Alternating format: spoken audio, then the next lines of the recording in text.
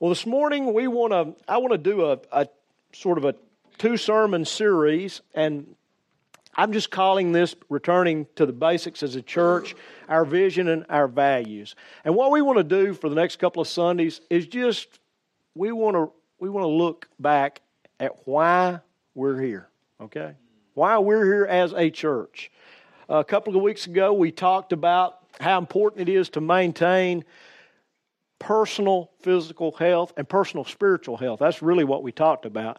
And it's important that we do a checkup every once in a while. And the same is true for the corporate body. It's true for a church. It's true for this church that's called Eagles Wing. Every so often, it's a good idea to remind ourselves why we exist and what we're here for. Okay, that's good if you're in business. That's good if you're just a family. It's why are we here and what do we exist for?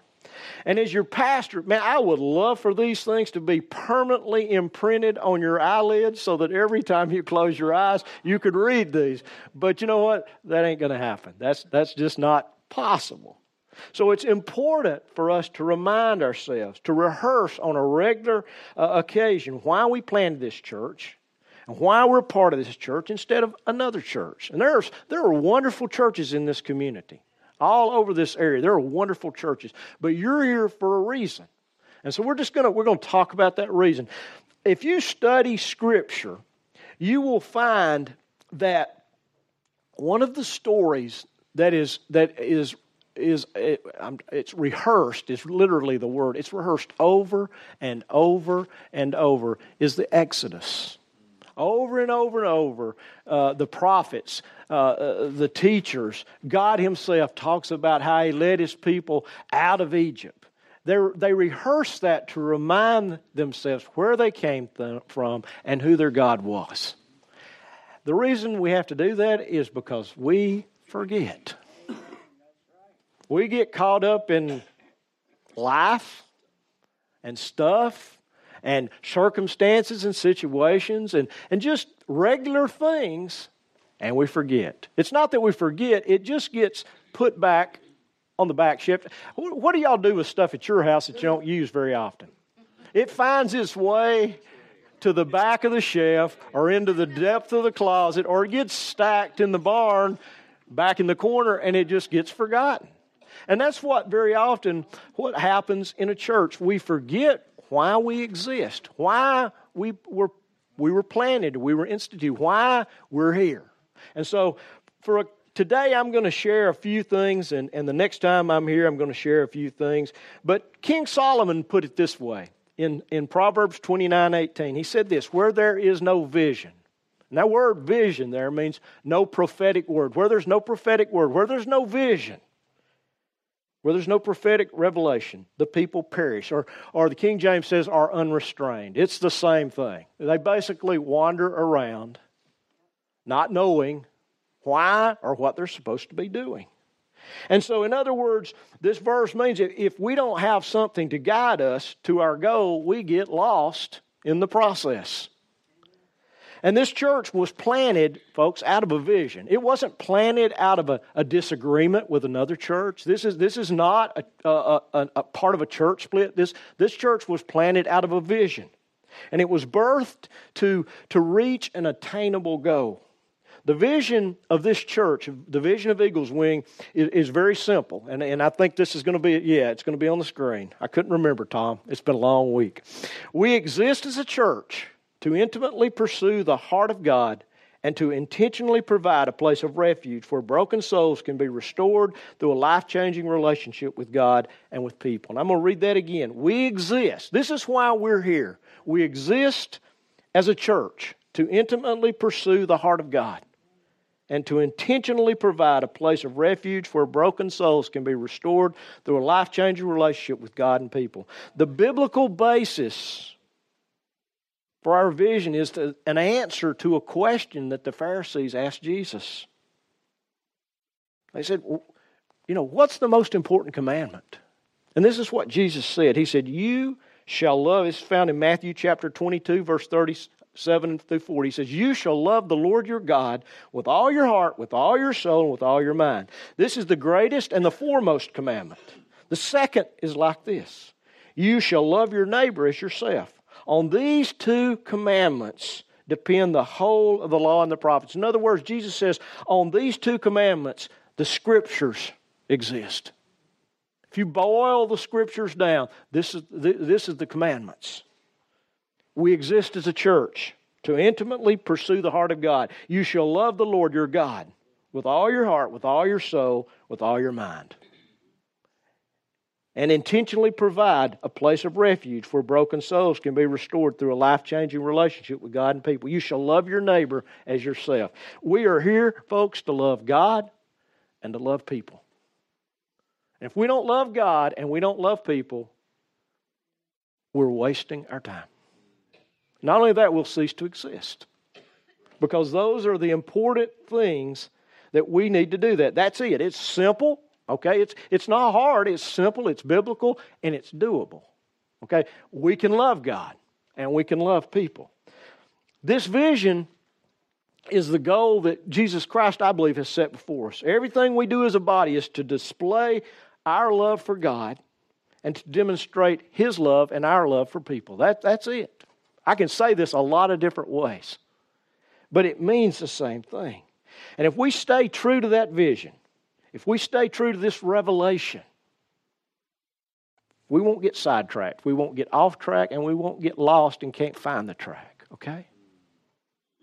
Our vision is the goal. It's the end zone.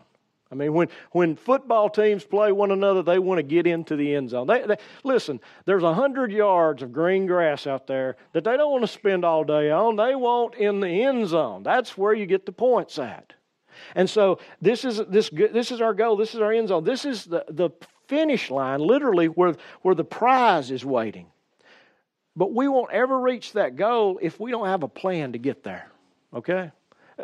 Too many people set goals, and then they don't have steps by which they can measure their success or their failure in reaching their goal.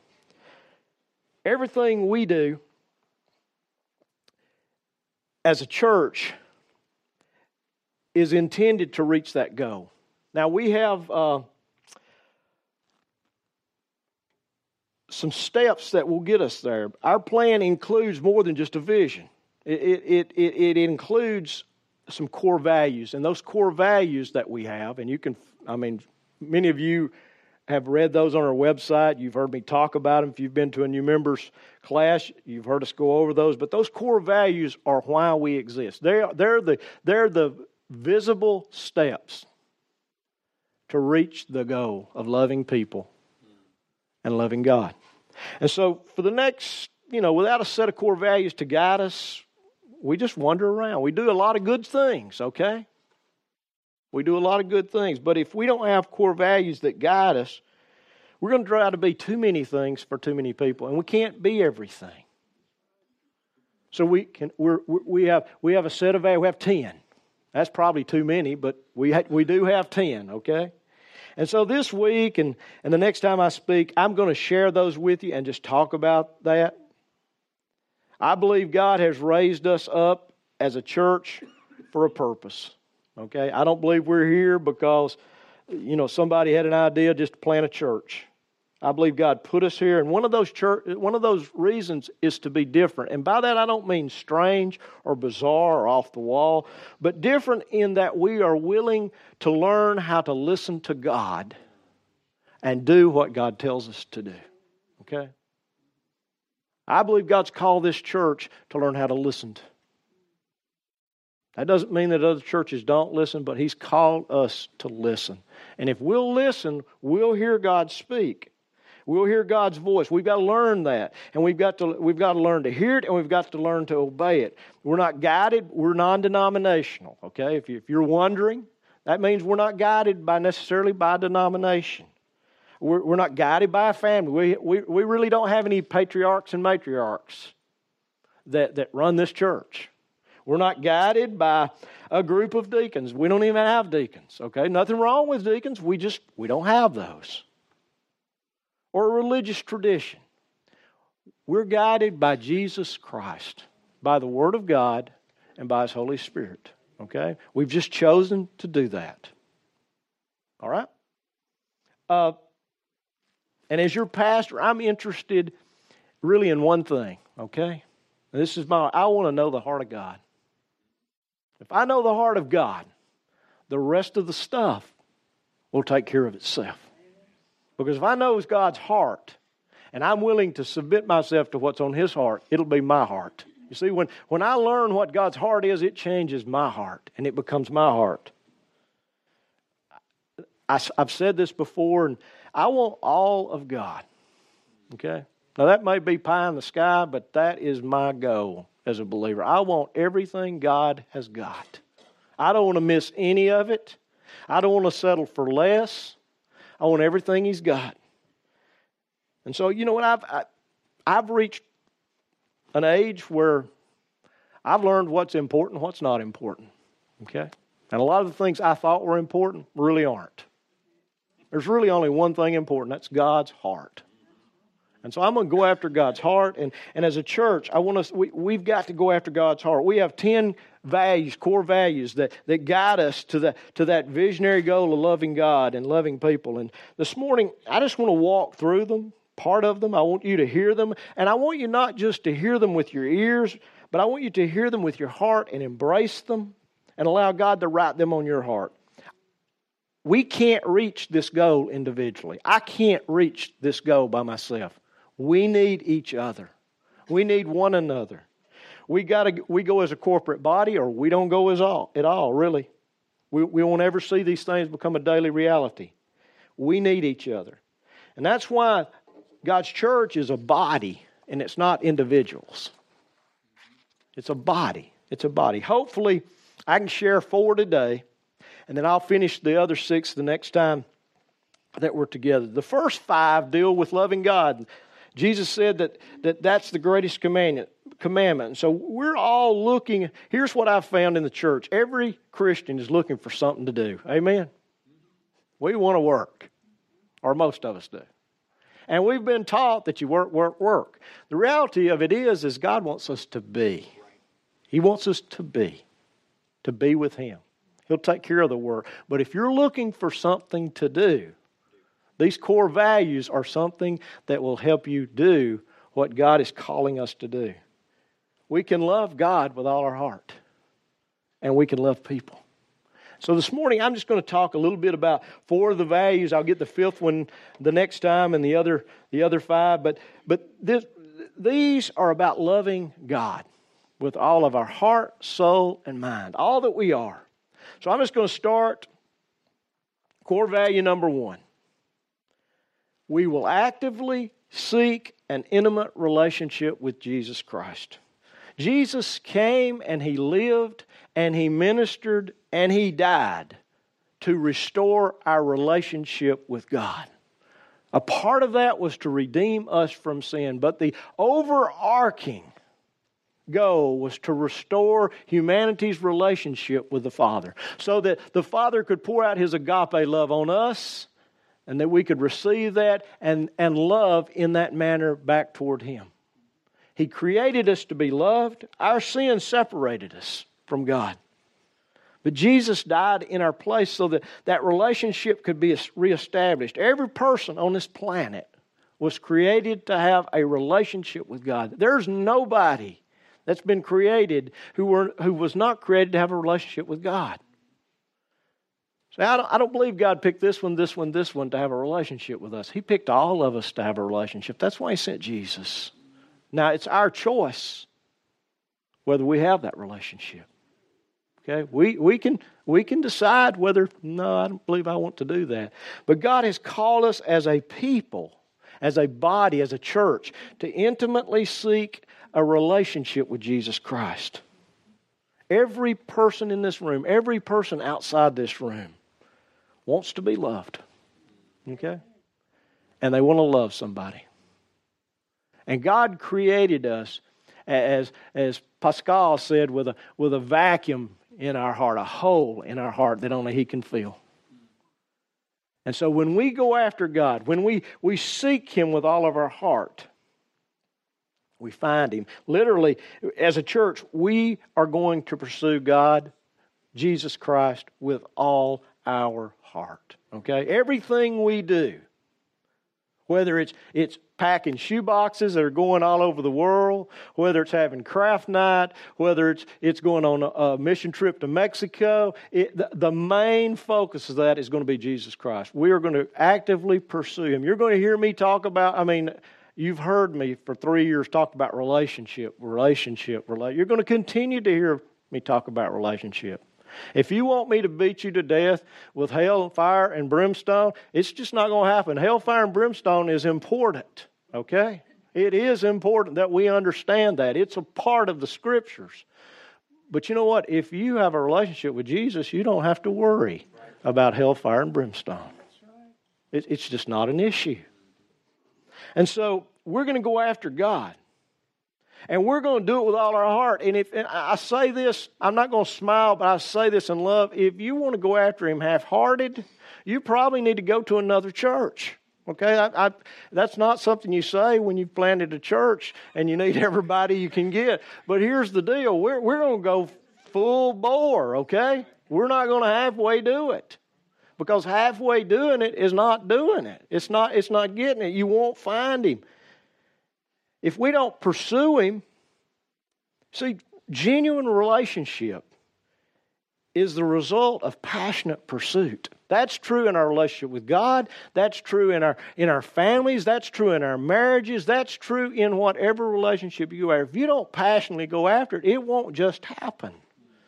That's why God says in Jeremiah, He says to His people, He says, and you will seek Me and find Me when you search for Me with all your heart. Jeremiah 29:13. That's my life verse, okay?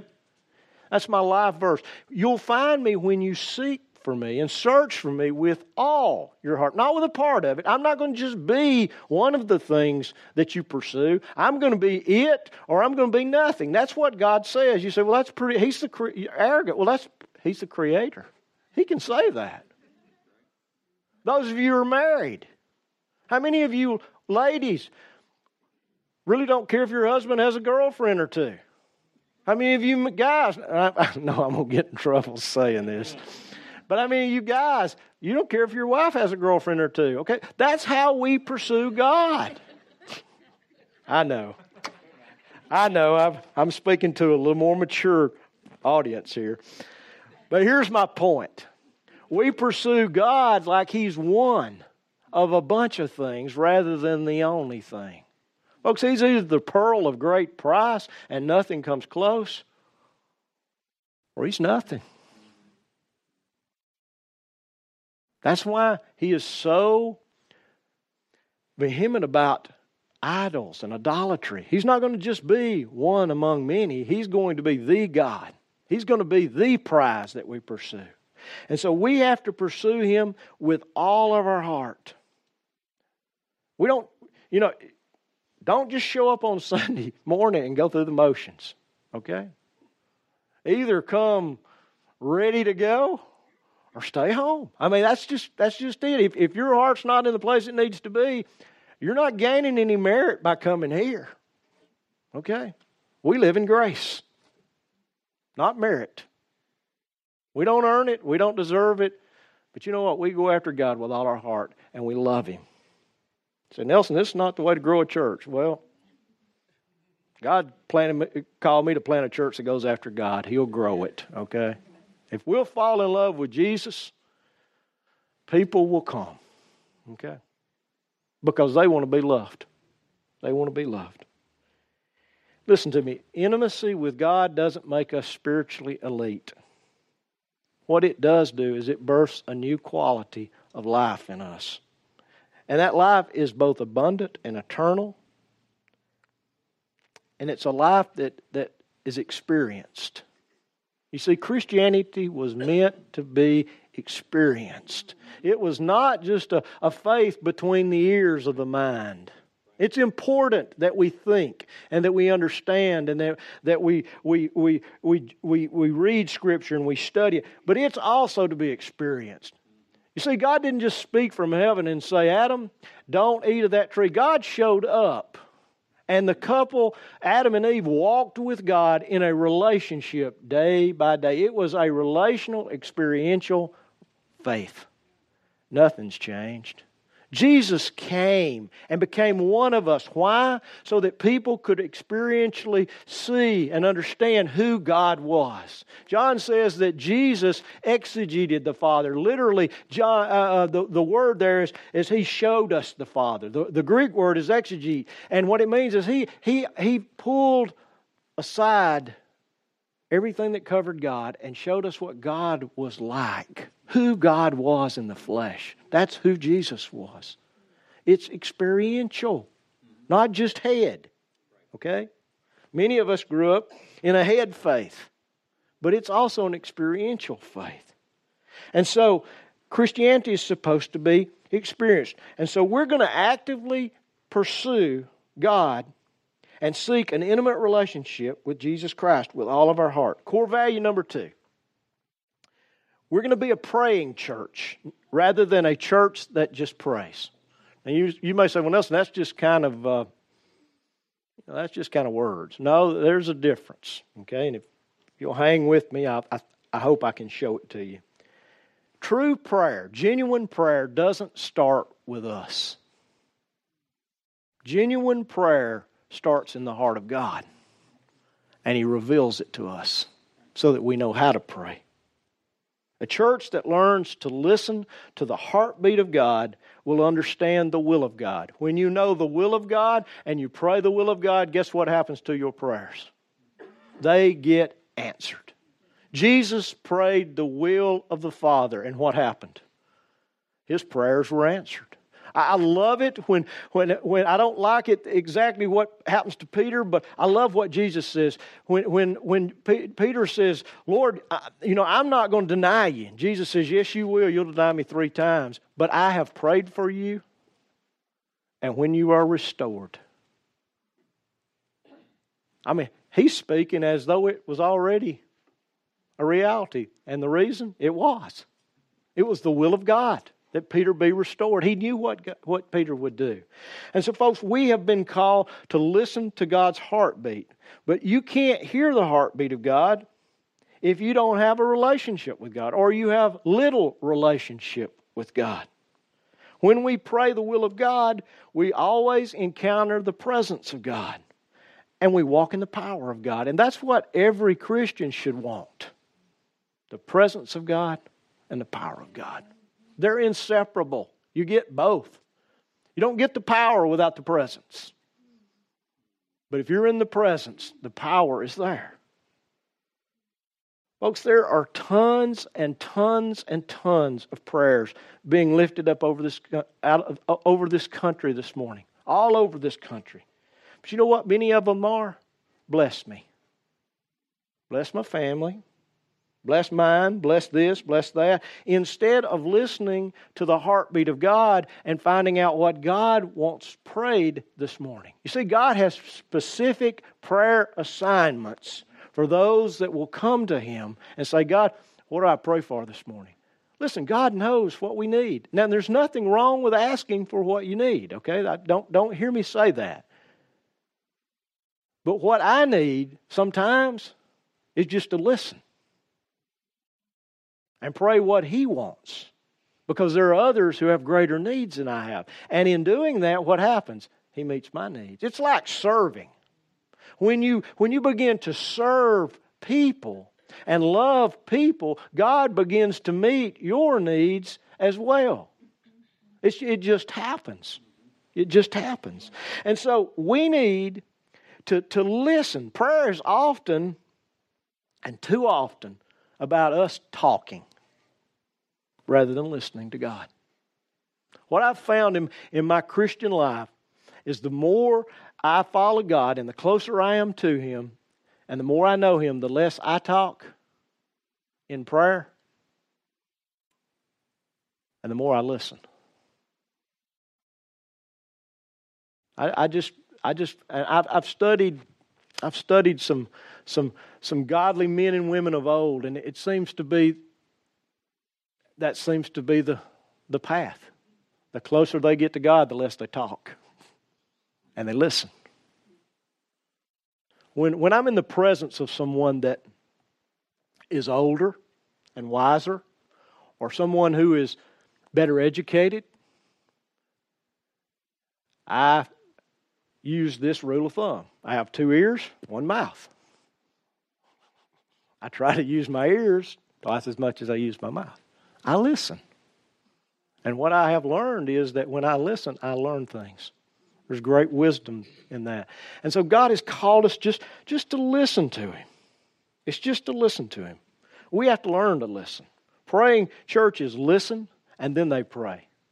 Churches that pray, pray and pray and pray and pray and pray. By the way, that's what we do here on Wednesday night. We listen and we pray. We don't have a sermon. I don't teach a Bible lesson. We don't have a prayer list per se. We ask God to come. We ask the Holy Spirit to come, show us what to pray for, and we just get quiet. And we may sit here 10 or 15 minutes and nobody say a word out loud. Now I know that makes people uncomfortable because when we first started doing it, it made me really uncomfortable because we've learned or we've conditioned ourselves if nobody's talking, nobody's praying. But the reality of it is everybody here's praying. They're going after God. They're trying to find out what He wants. And every so often somebody voices a prayer. And it's amazing how God ministers to us, how He ministers to those who are here that have needs, or how He ministers to someone who's come to visit that wants us to pray for them. So on Wednesday nights, that's what we do. We listen to God speak, and we listen to Him disclose His heart. Otherwise, folks, our prayers are nothing more than talking to ourselves. Talking to ourselves. I always chuckle when I read, I think it's in John, where the Pharisee, the rich man, stood on the corner and he prayed with his head up. And there's nothing wrong with praying with your head up and your arms lifted up. But it was basically, God, I'm this, I'm this, I'm this, I'm this, I'm this, I'm this. And his prayers were right about here. There's another guy, he's called a publican, which just means he was just basically living life the best he could. Probably a notorious sinner in the eyes of the religious world. But here's what he was doing. Oh God, have mercy on me, a sinner. Oh God, have mercy on me, a sinner. Jesus said that man went home justified, not the religious guy who was praying, oh God, you are so lucky to have me. Because that's what he was praying. We have to learn to listen to God. Because when we hear His voice, one word from God, one name, one face on our mind, and we pray, it changes the world. It literally does. It changes reality in somebody's life. Prayer is not about bless me, bless me, bless me. It's about, God, what do you want us to pray this morning? Where do you want us to go to war and focus your attention, Lord? That's what prayer is. So we want to be a praying church rather than a church that prays. Core value number 3. Listen to me when I say this. We will find our identity in Christ, not in activities for Christ. Okay? We will find our identity in Christ, not activities in Christ. This one discovery, if we'll just make it, is a powerful tool of transformation. Listen to me. Being is far more important in the kingdom of God than doing. Being, who you are, who God created you to be, is far more important than anything that we can do. I mean, my early life in the church was job, busy, and then I graduated to the notorious nominating committee where you find people to do things. That was the longest 3 or 4 months of my life. I vowed when I got off that I will never, ever, ever be on another nominating committee. Okay? We shouldn't have to find people to do the things that need to be done. God calls people to do those things. We get to do those things, whatever they are. But being is far more in doing. Who we are in Christ is far more important than what we do for Christ. And once we discover who Christ says we are, and we begin to live out that amazing identity, it transforms every other relationship in our life. It transforms everything. Listen to me. If you know Jesus this morning, you are a son or a daughter of Jesus Christ, a son or a daughter of God. You are the child of the Creator. You know what? That should do something to you. Man, that ought to make your backbone, if it's bent a little bit, straighten up. It ought to lift your head up a little bit if all you do is look down. It ought to give you a little cockiness in your walk. Okay? You say, well, Nelson, I don't know. Yeah. I mean, if you know who you belong to, you walk differently. You think differently. You act differently. There's an air about you. And I don't mean an arrogant air. I just mean people know, you know something, there's something different about old Bill there. There's something different. Folks, I'm going to constantly, till my dying breath, remind you of who Scripture says you are. Okay? I just believe that's my responsibility as a shepherd. We are the sheep, okay? But we are the sons and the daughters of God. Let that grab hold. That ought to, that's almost jumping up and down stuff when that settles inside of us. I'm going to preach and I'm going to teach that identity until you discover it and you get hold of it. Why? Because if you don't ever understand it, you will never understand the heart of God. You will never understand why this book was written. This will always, if you don't understand who you are and who Christ is, this book will always be a book of rules and regulations. And it's not. This is a love letter from the King to His children. This book contains the promises that He says are ours, that Jesus said are yes and amen, that are done. This book is our inheritance. It lets us know beforehand.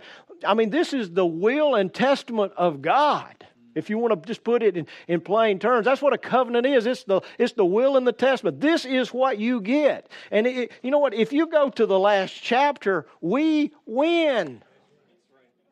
I don't care where you're at or how bad it is. We win. And we don't just win by the skin of our teeth. It's a glorious thing when Jesus comes.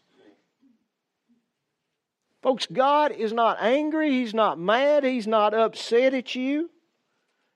Listen to me. You are His baby boy or His baby girl. Okay?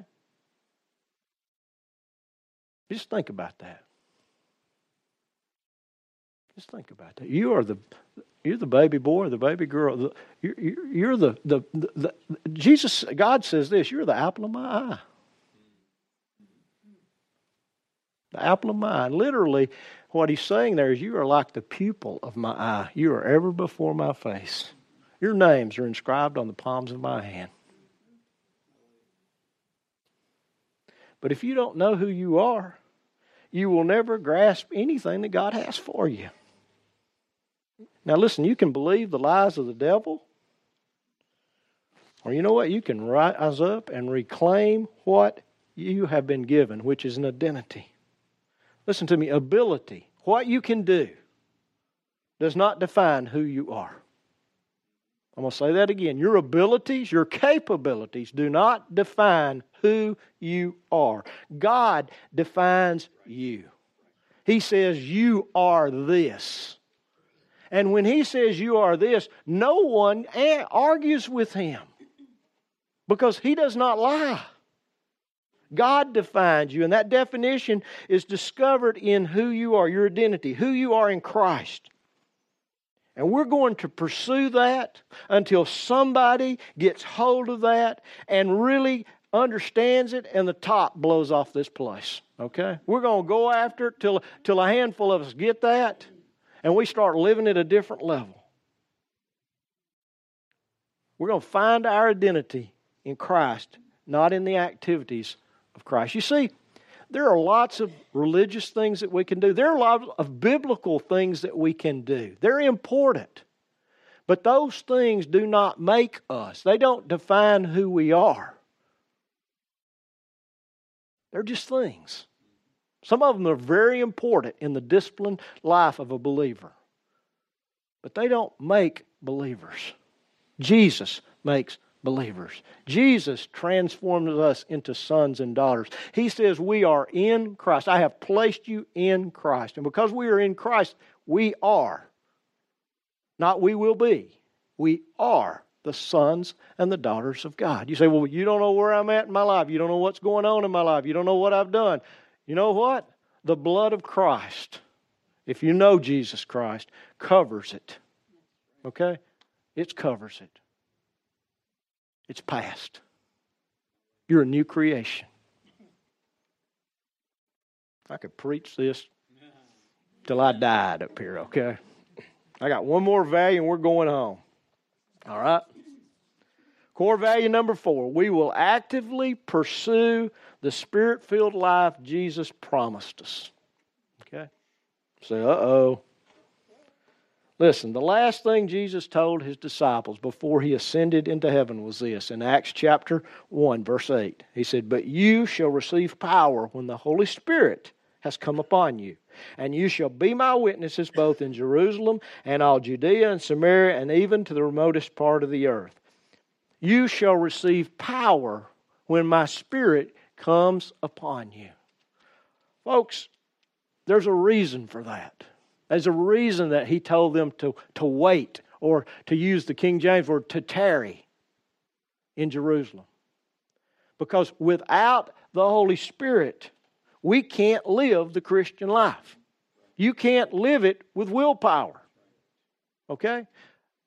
And even besides that, you will never be a witness for Jesus Christ unless the power of God resides in your life. And you can't do that without being filled with the Holy Spirit. The life Jesus died to give us can only be lived through the power of the Holy Spirit. You know what? I don't want to be an average Christian. I don't want to be average at anything. I want to take that next step above average. Average is like milk toast.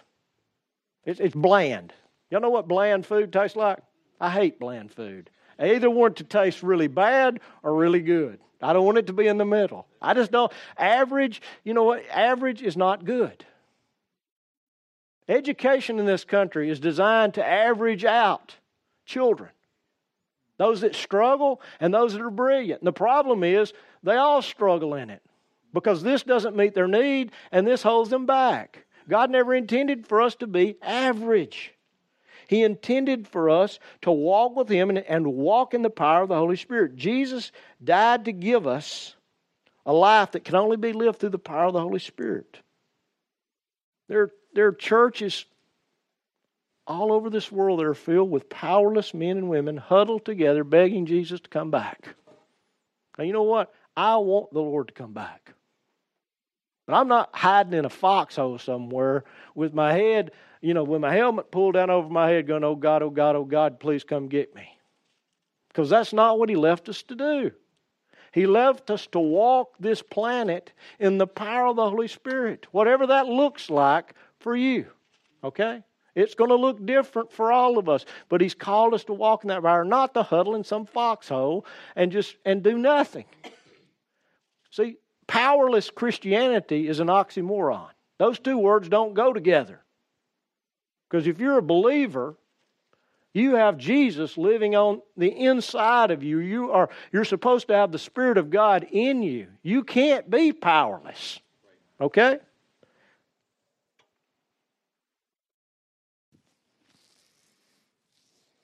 Listen to me. God will not do for us what He's already given us the power and the ability and the authority to do.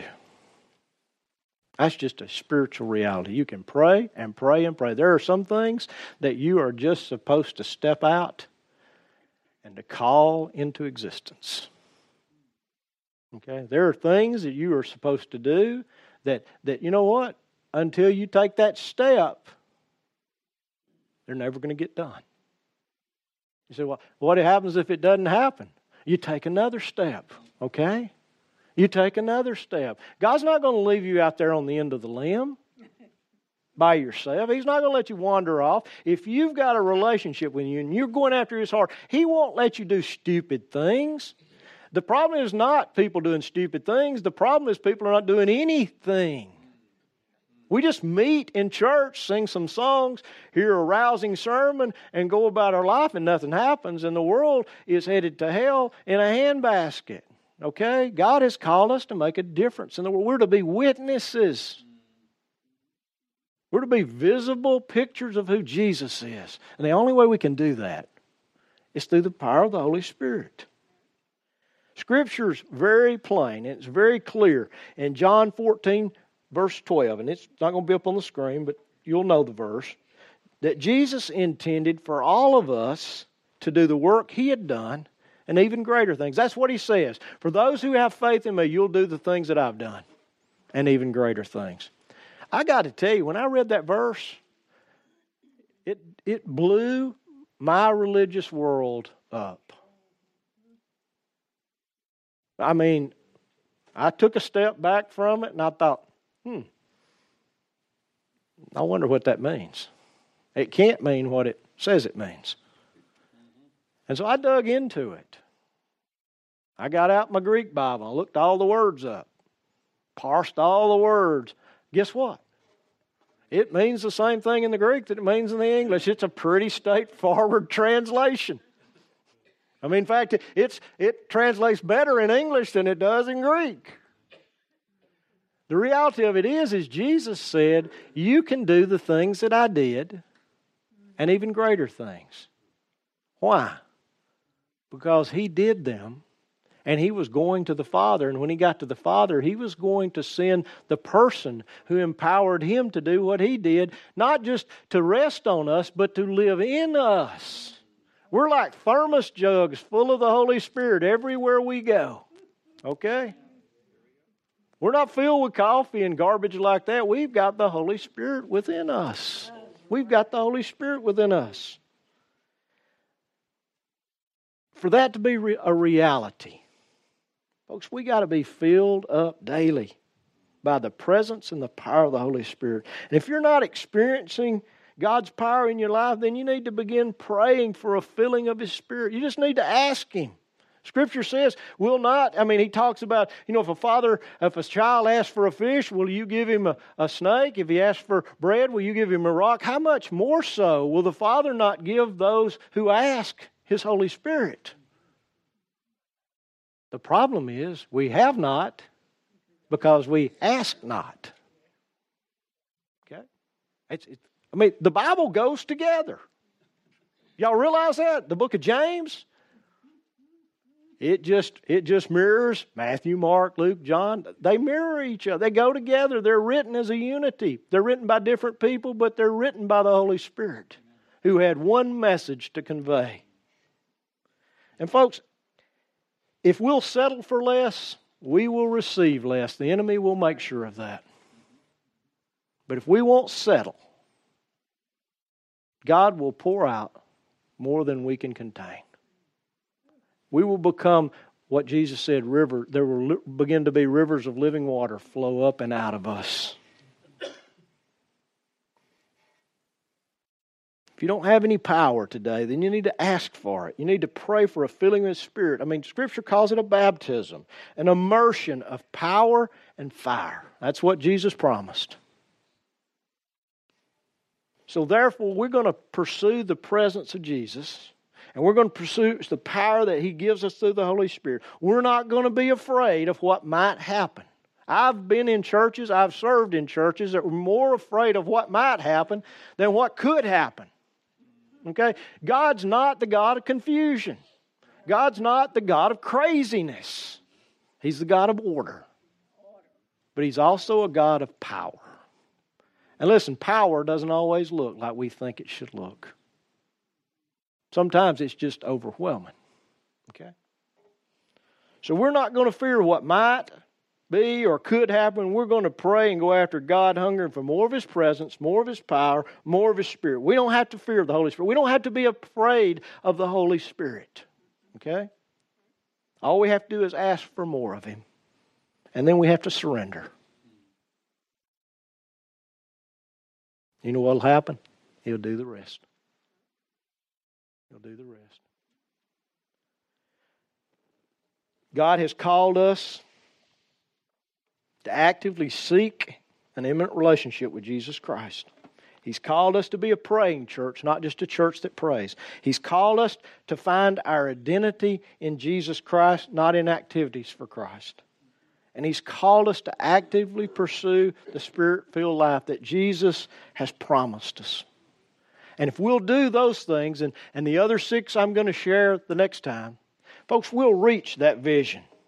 We'll be able to fulfill the vision that we have, to exist as a church, to intimately pursue the heart of God, and intentionally provide a place of refuge where broken souls can be restored through a life-changing relationship to God. When we say this is a place of refuge, restoration, and relationship, we're just not, those 3 words, we just didn't come up with those because they start with an R and they sound good together.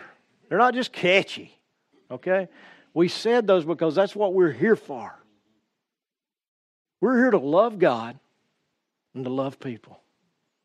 And you know what? If we don't love God, we're not going to love people. And if we don't love people, God said we don't love Him. Jesus said you can't love your brother. You can't hate your brother and love God. James said that. So we're here to love God and to love people. I'm going to ask you to just bow your head for a few minutes. For more information on Eagles Wing Church, visit our website at www.eagleswingchurch.org or on Facebook at facebook.com/Eagles Wing Church. Thanks for listening and have a blessed week.